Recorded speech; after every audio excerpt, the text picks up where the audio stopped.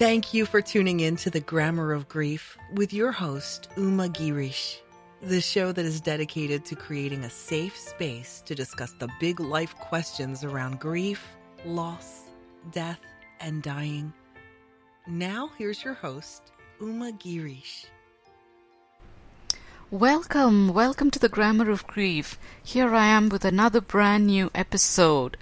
Today I want to talk about this dilemma of the human divine experience we have. So many of us struggle on the earthly plane, whether it is through relationships, jobs, careers, life purpose, health issues, lack of wealth, whatever that is. And then there's an aspect of us that says we are spiritual beings and that this is an illusion we are living in. So we shouldn't really be too concerned about what's happening here. Well, I think we are both human and divine. We are divine beings who incarnated into human physical bodies. And so our challenge, our dilemma is to navigate the human divine spectrum. It is like walking a fine line. We do need to bring a sense of balance to this aspect of our life and understand that both the divine and the human aspects serve us well. But so often we get caught up in this dilemma that we tend to do what I call spiritual bypassing. So when there's a crisis in our lives or we find ourselves in the middle of a very difficult life situation, we jump to positive thinking.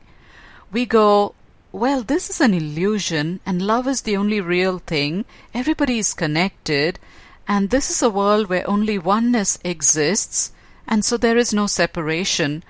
There is no pain because ultimately in the divine realm there's nothing but love and joy and peace. Well, that is the truth, but as long as you and I are in human bodies, we must acknowledge our human experiences. That is the challenge and that is the invitation. So when we get trapped in trying to be too divine and not wanting to acknowledge the humanness of our experience, that's when we do ourselves a disservice. Well, about a month ago, I was interviewed on Hay House Radio by Anita Moorjani. You probably know her as the New York Times best-selling author of the book Dying to Be Me. The story of her near-death experience, how she traveled into the afterlife and then returned to do the work she's doing today. We had a really interesting and profound conversation on many levels, but one of the things that Anita mentioned in that conversation underscored for me the truth of what I'm discussing with you now. It really made me stop and think. It was a profound moment of clarity. She said that although she has traveled to the afterlife, where she met her father and her best friend, and she experienced the unconditional love and bliss of this realm, and was almost tempted not to come back into her cancer-ridden body. She chose to eventually come back. What she said to me is that although I have had the experience and I know I don't fear death, I know death is not the end of anything, I know death does not mean going somewhere dark and horrible, I still mourn the death of a loved one in this physical experience. Now that spoke volumes to me. Here she was acknowledging the truth, the challenge, and the balance of the divine-human conundrum.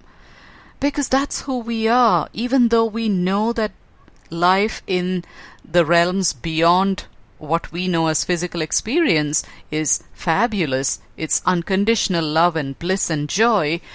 As long as we are here in earthly bodies, we still need to acknowledge that we feel fear, we feel pain, we feel loss and grief. When people betray us, it doesn't feel good. We hurt, we get angry. It is extremely important to acknowledge and feel those feelings. Because if we don't feel those feelings, we won't be able to release them. The first step to feeling anything is to say, yes, I hurt, yes, I'm angry, yes, I didn't like what he said to me, yes, I didn't enjoy what she did to me or how she treated me. So every time you are tempted to jump to positive thinking, I would say pause for a moment and ask yourself, what is it that I am not willing to experience here? What am I trying to ignore or deny? And then really step into feeling the fullness of that experience, even if it is unpleasant or painful, because as you move through it is when you'll find your way out of it. I hope this was useful, and I hope you'll share this with your friends, your family, your community, people you know and love.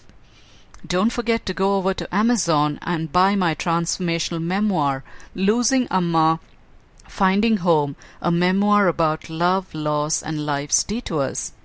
And if you'd like to know more about me and my work, read my blog, and subscribe to my newsletter, head over to umagirish.com. That's umagirish.com.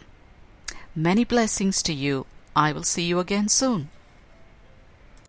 Thank you for listening to The Grammar of Grief with Uma Girish. If you enjoyed the program, please leave a review and rating on iTunes.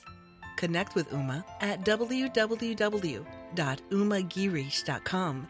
That's UMAGIRISH.com for grief guidance and inspiration.